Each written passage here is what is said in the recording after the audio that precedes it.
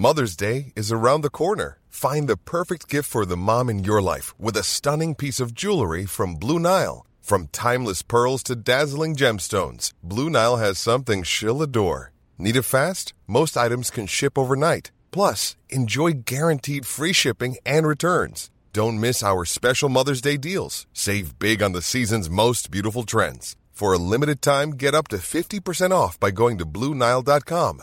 That's BlueNile.com.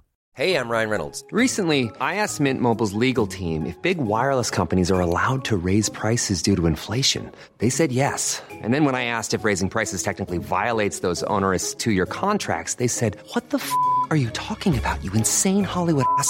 So to recap, we're cutting the price of Mint Unlimited from $30 a month to just $15 a month. Give it a try at mintmobile.com/switch. $45 up front for 3 months plus taxes and fees. Promo rate for new customers for limited time. Unlimited more than 40 gigabytes per month. Slows full terms at mintmobile.com. There's never been a faster or easier way to start your weight loss journey than with PlushCare. PlushCare accepts most insurance plans and gives you online access to board-certified physicians who can prescribe FDA-approved weight loss medications like Wegovy and Zepbound for those who qualify. Take charge of your health and speak with a board-certified physician about a weight loss plan that's right for you. Get started today at plushcare.com/weight loss. That's plushcare.com/weight loss. plushcare.com/weight loss. Everyone knows therapy is great for solving problems, but getting therapy has its own problems too, like finding the right therapist, fitting into their schedule, and of course, the cost. Well, BetterHelp can solve those problems. It's totally online and built around your schedule. It's surprisingly affordable too. Connect with a credentialed therapist by phone, video, or online chat, all from the comfort of your home. Visit BetterHelp.com to learn more and save 10% on your first month. That's BetterHelp, H-E-L-P. Burrow's furniture is built for the way you live. From ensuring easy assembly and disassembly to honoring highly requested new colors for their award-winning seating, they always have their customers in mind. Their modular seating is made out of durable materials to last and grow with you. And with Burrow, you always get fast, free shipping. Get up to 60% off during Burrow's Memorial Day sale at burrow.com/ACAST. That's burrow.com/ACAST. burrow.com/ACAST.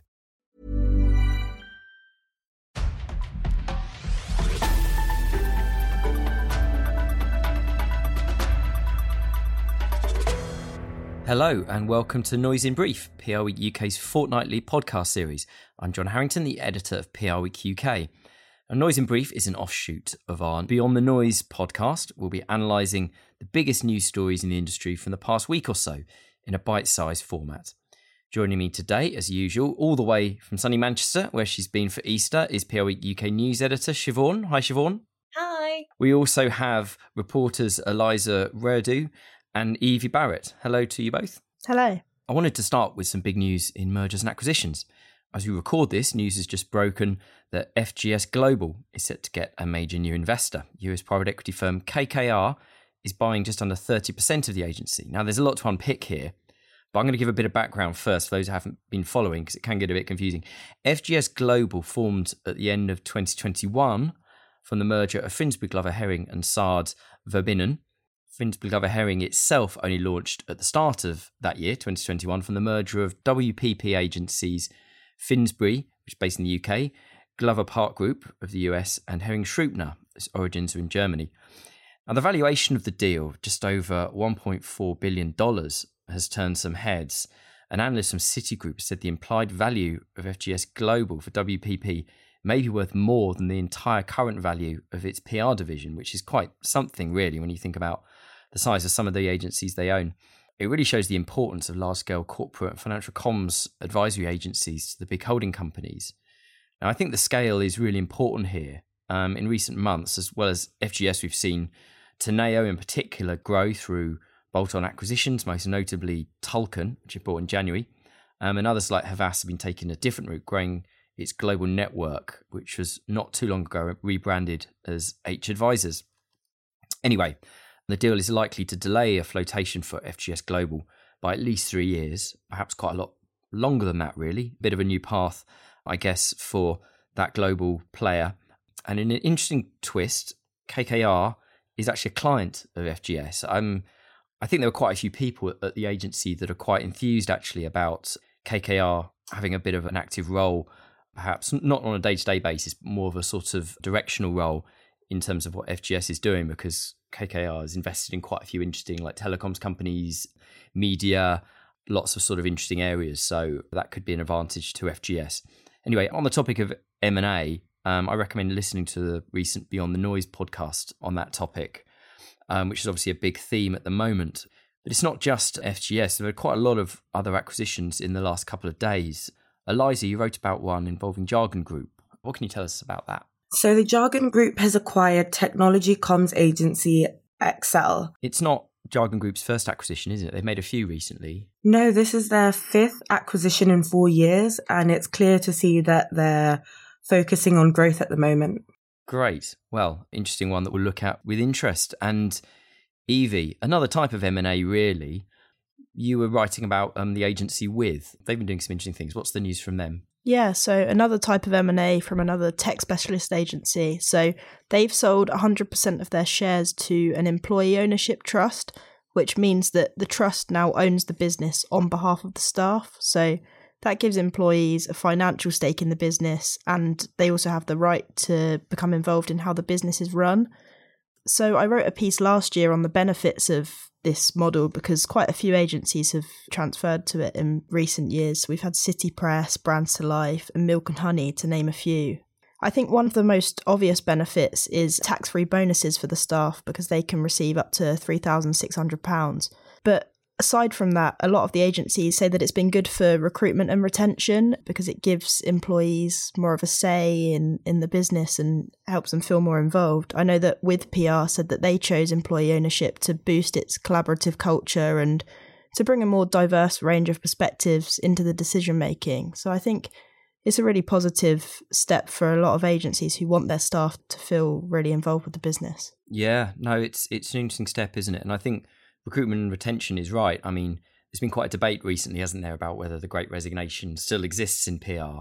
And while I think most people are probably in the view that it's not like what it was, and obviously there are fears about potential job losses and more difficulties down the road as the economy gets more challenging, I think the need to retain good staff is just a constant in this industry. And I think if you can keep them involved and engaged and also have people from different backgrounds involved, as you say, in the decision-making process, I think that can only help, really. So I think it's a positive direction, and we'll be looking undoubtedly at other agencies that will do similar things in the months and years ahead. So that's interesting. So moving on, this month we're running a new series, a new 4-part series called What Clients Want from Agencies. This is fairly self-explanatory, and we're speaking to comms and corporate affairs directors about what they like and don't like from agencies. Evie, your feature in the series went live this week. What can you tell us about yours? Yeah, so I spoke to Melanie Duffett, who is Brand and Communications Director at Sodexo, which, if you don't know, is a food services and facilities management company. And she had a really interesting perspective on this because when she became the comms director, one of the changes that she made was to get rid of most of the business's retained contracts with agencies. So Sodexo does a lot of its PR in-house now, essentially. So it only works with agencies on a retained basis, really. And the thinking behind that is that Melanie was saying a lot of the day-to-day comms work can be done by the in-house comms team. So she felt that there was a lot of overlap when they were working with agencies on a retained basis. So the only time that they really bring in agencies now is when they think that they can have a real impact on campaigns, for example. So Sodexo worked with Brands to Life on a few campaigns, one last year and one this year. And that was an example of where the agency is really having a tangible impact. A few other in-house teams who I've spoken to recently seem to have taken a similar approach to comms. So they seem to be taking a lot of their PR in-house, which makes me wonder whether maybe it's becoming more favourable to only work with agencies on a project basis, given the current financial climate. Maybe that's a trend that we might see more of. Yeah, it's a really interesting point. And actually, our Top 150 project, which is coming out next month, will look at some of these issues. I've just been looking over some data about project versus retainers, and there should be interesting findings there. But I think there are definitely quite a lot of in-house teams that have been taking this approach. And I think there's more onus there on agencies to provide more products that the clients want. And I think while some of them will be very keen to sort of work with agencies on a project basis. I think a lot of agencies really want to keep those retainers, which is quite an important thing if you want to have consistent growth and so on. So I think it's a really interesting case study, actually. So yeah, I recommend PR Week readers having a look at that. I mean, I actually spoke to Alex Dorey at OVO Energy last week as part of this series. So it was very interesting talking to her. I mean, one of the main points that she made was that agencies don't necessarily have to be an expert on everything. She said skills are obviously very important, bringing in skills that the in-house team don't necessarily have. It doesn't mean that you have to be, you know, an absolute whiz on everything. She gave the example of kind of data and analytics providers. I think this sense that there are organizations out there that can help with these things. So I think her view was that she really just wants kind of smart people who are good at what they do, and probably the jack of all trades, master of none approach is something that should really be avoided, to paraphrase a bit, really. But I think that was worth bringing out. I mean, some of the other things, I mean, she used a term that I like, which is scrappy agencies. She said she likes startup agencies with, you don't necessarily have, you know, the sort of scale and the kind of tradition and the sort of the corporate mindset, but more of a startup mindset that are willing to sort of shift and adapt and kind of disrupt things. So I thought that was a really interesting take. And she also was talking about things like the importance of trust. Maybe that goes without saying, but also the fact that she likes those where the heads can be involved in things, and sort of, it's not just a case of you take an agency on and then you'll never see the senior people after the pitch, which is something that a few in-house people have spoken to me about before. So I think that was really interesting. But this is a project that we're gonna run across April, so keep a lookout for it. I think you know, it's just really interesting to get those takes from those senior in-house leaders. Okay, moving on to a lighter note, really. We had a comment piece this week discussing brand collaborations, something we've seen quite a lot of recently, really. And many seem to be focused on doing strange things with food. So we've had, for example, it was Heinz and vodka. What was the vodka brand? Absolute Vodka. Absolute Vodka, yeah. There was Subway and Cadbury's Cream Eggs. I hope I'm not putting anyone off their breakfast or lunch or whatever. Yeah, I mean, it's not necessarily a new genre, but there certainly seems to be more of it now. What do we all think of this? Is this harmless, good, quirky fun, good way to get brands' name out there, or we risk of like falling into cliche and being less effective? I think it's really innovative because you get to see brands work with people that you may not associate with them. For example, one that I really liked recently was the Jimmy Choo X Guardian Sailor Moon collaboration, and Sailor Moon is a animated series. I thought it was really fun seeing the wacky combinations and the designs that are very anime-esque. I thought it was new and something that you don't always see. So I really enjoyed that. Yeah, I think there's been a recent rise as well in a lot of brands partnering, especially luxury brands partnering with not as glamorous brands, shall we say. So like you've had Balenciaga, which does like luxury handbags, partnering with Lay's, which is a crisp company. And then you've had Nike, which is a big brand name, partnering with Tiffany & Co., which is a jeweler. So there's some interesting collaborations, but obviously there's been a bit of a question as well, whether these are appropriate in the cost of living crisis. And Vicky Baker at Circle PR made an interesting point. She said that while the current climate needs to be an important consideration when thinking of campaigns, that these brands or brands similar are fortunate enough to have a target market that may be less impacted. And it's important that they don't lose their sense of creativity and fun. Yeah, I think they can work really well. I think the one that you mentioned, John, the Heinz and Absolute, I think that was a good collaboration because it had a reason behind it. I know that Gigi Hadid posted about a spicy vodka pasta recipe and that sort of went viral. So it seemed like they collaborated off the back of that and it was really successful as a result. But I'm not sure that there's always that relevance there that makes the campaign successful. Yeah, it's a funny one, isn't it? I mean, quite a lot of the time when I talk to sort of creative directors and people involved in PR stunts, there seems to be this real split between people who say, well, it got good publicity, it's a sort of fun, cost-effective way of getting brands' names out there, and others that say we're in danger of falling into cliche and actually the PR industry needs to sell itself as a genuine creative force, and how can it be creative if it's basically recycling the same ideas? I mean, I guess if it works, it works. And some of these have been pretty successful. And some of them can tie in a more kind of obvious way. The Subway Cadbury's Cream Egg one was an Easter promotion, wasn't it? So, well, Easter Cadbury's Cream Eggs, you got that link, and then you got Subway, two huge brands.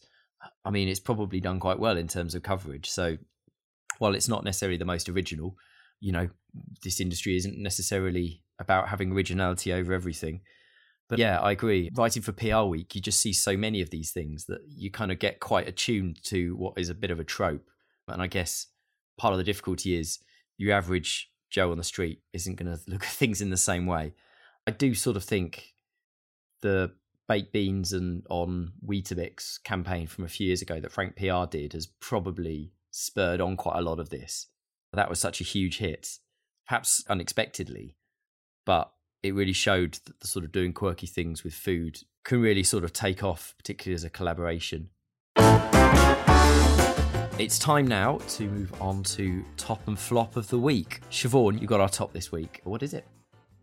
So the top this week is quite appropriate with me being in Manchester at the moment. So the top is the Palace Theatre's response to theatre etiquette. So I'm sure a lot of people have already heard about this, but for those that haven't, on Friday evening, the Palace Theatre in Manchester cancelled the last 10 minutes of its musical, which is The Bodyguard, after several members of the audience were forcibly removed because they refused to remain seated and stop singing loudly during the performance. There's been mobile footage that's been going around that shows a woman shouting over the top of the hit Whitney Houston song, I Will Always Love You, at the show's finale. And then they have been forcibly removed by the security staff at the theatre.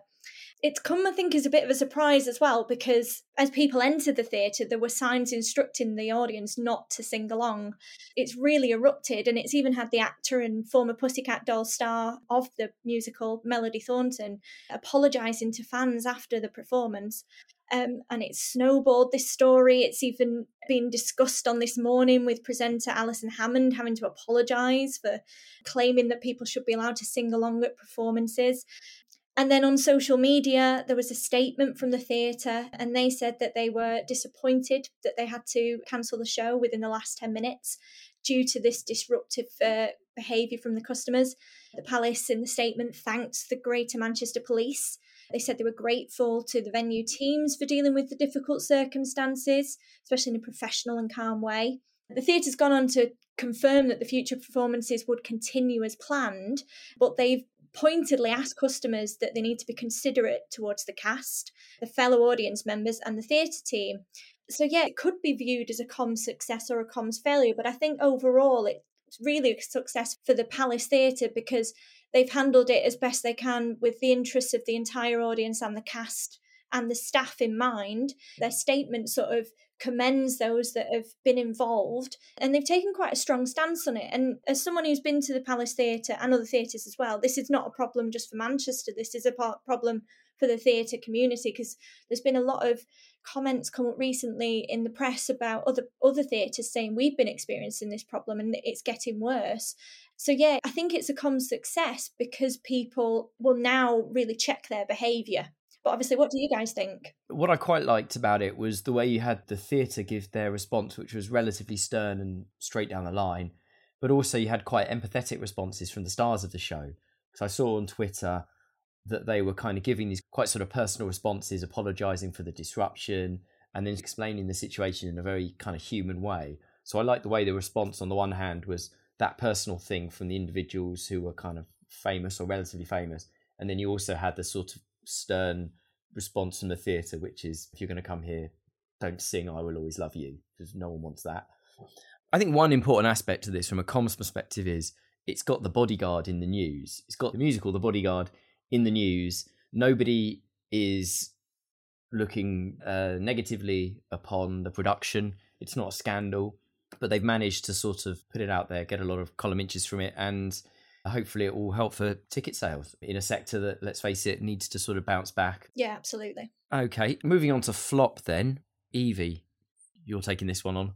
Yeah, so I'm sure you all saw that fairly bizarre incident this week where the Dalai Lama was seen asking a boy to suck his tongue, which is very odd in itself. But I think the Twitter apology that the Dalai Lama posted really didn't diffuse the issue, because obviously loads of people were talking about it, and The apology itself only mentions the boy asking the Dalai Lama for a hug, and then the Dalai Lama goes on to apologise to the boy's family. It also speaks about the fact that he often teases people in an innocent and playful way, but it didn't actually address the issue itself, which a lot of people were still questioning. The apology tweet actually had added context from readers clarifying what happened and pointing out that sticking out your tongue is a Tibetan form of respect, but that doesn't involve sucking. I think the fact that they had to add this context and explain what had actually happened shows that the apology didn't really do the job, and people are still quite confused about the whole thing. Yeah, it's bizarre, isn't it? I think if you're doing comms for any kind of religious, spiritual leader, I mean, I don't think there are many comms assignments like that, but I think it doesn't mean you can't be sort of conscious of these sorts of issues, of how things look, and also doesn't mean that you should necessarily be able to skirt around genuine concerns about things. So, yeah, I agree. I think it could have been handled a lot better. What a strange incident. Okay, that's it for this episode. Noise in Brief goes out every 2 weeks. In the meantime, look out for our Beyond the Noise podcast next week. Thanks to Siobhan, Eliza and Evie, and thanks to you for listening. Goodbye.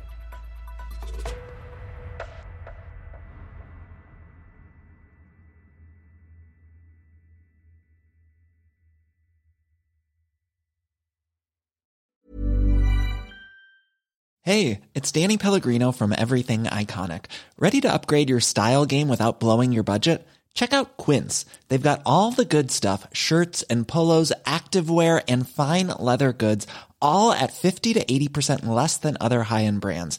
And the best part? They're all about safe, ethical, and responsible manufacturing.